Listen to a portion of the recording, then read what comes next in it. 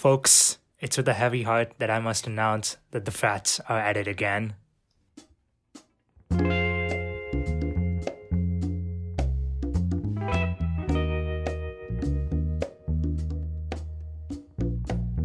Hello everyone, this is No Offense, the Daily Bruins official opinion podcast.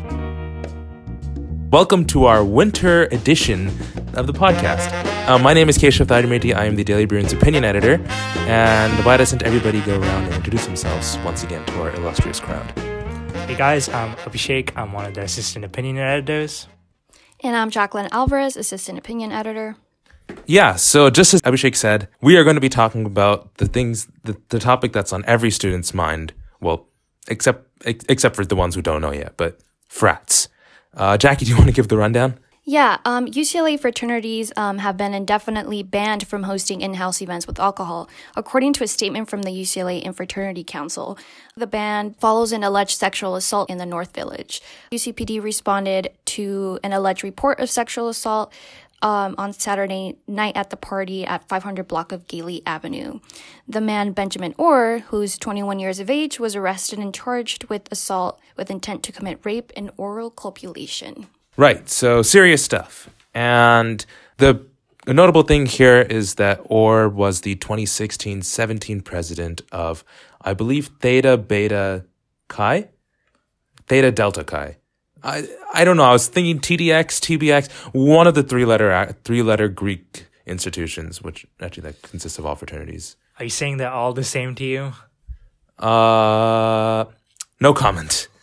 But the campus has been embroiled in discussion yet again about Greek life, parties, and the apparent sexual assault culture that comes with it, or sexual assault, sexual harassment culture that comes with it. And this instance has sort of raised the question yet again of, does Greek life have a culture of sexual assault and sexual harassment? So we'll go around the room and ask that. So do you guys think Greek life has a culture of sexual assault and sexual harassment? Well, if we're talking about assault, we would need the stats, and we don't really have the direct stats to say that.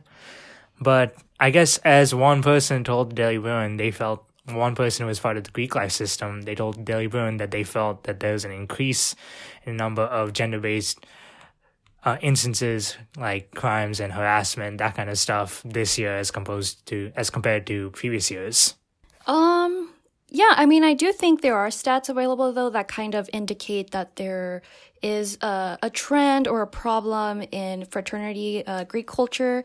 For example, The Guardian published an article that said that men who join fraternities are 3 times more likely to rape, and that women in sororities are 74% more likely to experience rape than other college women. And this is just on top of the established statistic that 1 in 5 women will be sexually assaulted during their 4 years in undergrad. So I feel like this is a very important discussion to have, and we've seen so many cases of sexual assault and misogyny culture in Greek life. Right. We should add a caveat, though, several caveats. First thing is that this isn't to say that all Greek life is, as with when you're making any generalizations, that it doesn't apply to everybody. So not all fraternities and sororities or institutions affiliated with Greek life are engaging in rampant rape culture or anything, right? So it's important to note that UCLA's Greek life is, for the most part, like you could consider it housed or somewhat affiliated with UCLA through its Office of Fraternity and Sorority Life.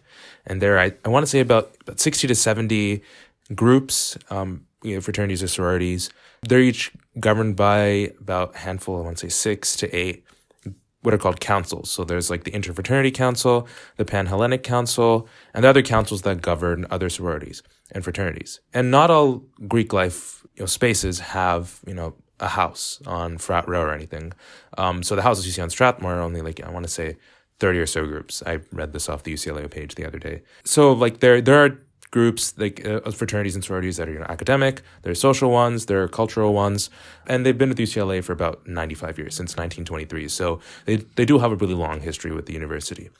So I want to transition to another topic that's been of discussion on campus, which is that the Daily Bruin editorial board wrote an editorial saying that the IFC, the Interfraternity Council, which instituted the indefinite ban on fraternities, should make the ban on alcohol parties and alcohol events permanent. The reasoning is that, fraternities are spaces that are risky to women and increase the chance of sexual assault. And also that sororities themselves ban alcohol. And for full transparency's sake, I should say that first, Jackie, Abhishek, and I, none of us are affiliated with Greek Life. And also, Abhishek and I are part of the editorial board, so technically the board was of that stance. So I will say that for full transparency's sake. But I'll pose the question here. Should the IFC or Interfraternity Council permanently ban alcohol events? Well, personally, I'm not really sure because, as the editorial mentioned, that frat houses can be dark spaces, easy to get lost, but I feel that's more placing the blame on the house, instead of the person who's committing a crime, isn't it more on them? And also, I was walking down Boonwalk the other day, and I heard this guy saying that it doesn't make a difference for them. He was like, we're gonna move our parties into apartments. Now we're just gonna have better apartment parties. And then he proceeded to lament how UCLA was becoming like UCSD. Yes, UCLA turning into the University of California socially dead, I suppose. Jackie, what do you think? Well, I don't think banning parties specifically will fix the issue. However, I think that perhaps there will be a drop in instances because having parties with many minors, by the way, attending free booze or alcohol, that just kind of sets the perfect stage for crimes, harassment to occur. So I think banning parties is a step in the right direction. However, there's more to be done in order to fix this problem.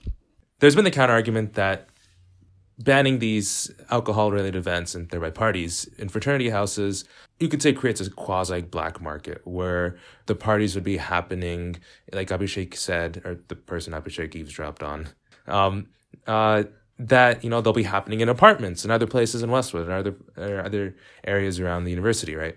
And that the university somehow cannot police, these events. But I feel like that the challenge with that argument is that the university doesn't police fraternities anyways as much, right? The Interfraternity Council is composed of student leaders, albeit it is a subsidiary of the Office of Fraternity and Sorority Life, but the university doesn't go around writing rules left and right to fraternities. If anything, it typically tends to just prescribe training sessions and some amount of regulation. But besides that, it's not immediately policing these events. If that was the case, we would have seen people getting in trouble for underage drinking left and right on every Thursday and Friday and Saturday, maybe Sunday of the weekends.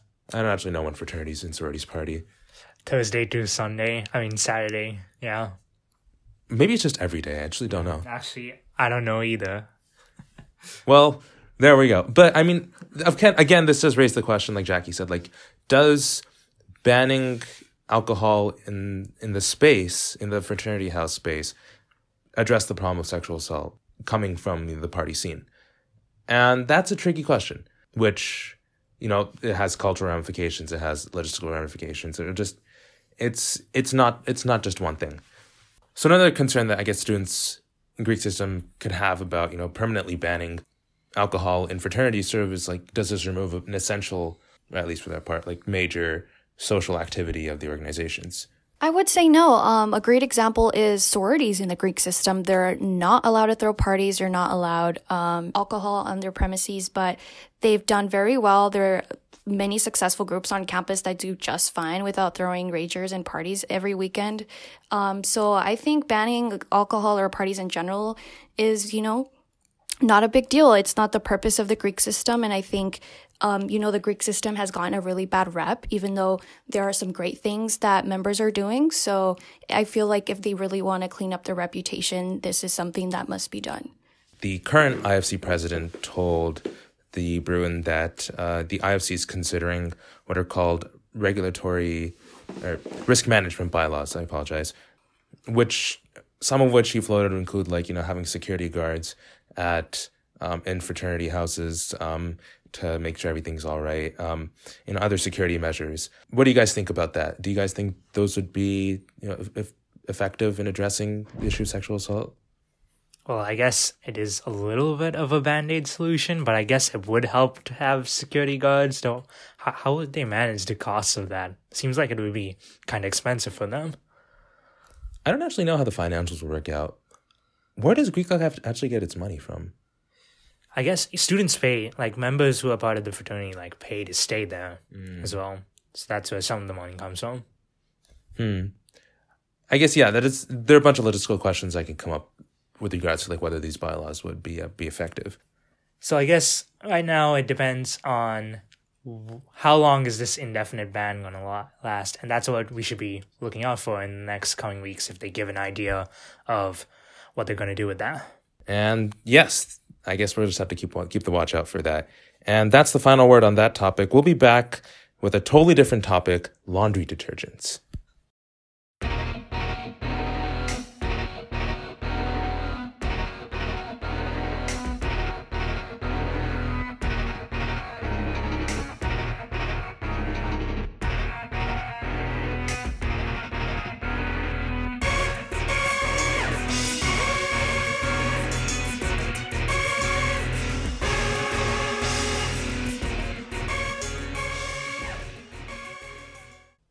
Kids, trash belongs in the trash can. Recycling materials belong in the recycling bins. And laundry detergent pods do not belong in your mouth. We're going to need a fact check on that. Okay, so if you guys haven't heard, there's a new, I guess you can call it social media challenge, which is called the Tide Pod Challenge? Yeah, there's a thing where kids are daring each other to eat Tide Pods, basically, and that's the gist of it. So if you don't know what a Tide Pod is, so, you know, in the olden days, or I guess we still sell laundry soap, detergent soap. Anyways, when you wash your clothes, you put soap, right? And that soap is like liquid form because, okay, I'm not going to go into viscosity and whatever, but you know, you put soap in the washing machine, you put your clothes in there, you know, you make sure the ratios are fine, make sure the clothing composition is fine, and then you turn it on, right? But, you know, laundry detergent companies came up with this brilliant idea, or I consider brilliant idea, to create these like soap pods. These are sort of like plastic pouches that you put in with your clothes. The plastic dissolves, the soap leaches out, and you have your merry day. You don't have to, you know, measure the amount of soap you put in, right? So 1 unit will do the trick is the idea, 1 unit per load. But somehow people have decided to stick these laundry detergent pods into their mouths. And I'm not really sure why. The rationale doesn't seem that clear to me. So apparently it's because they smell good. These Tide Pods smell good. I wouldn't know because I just use liquid detergent like a normal person.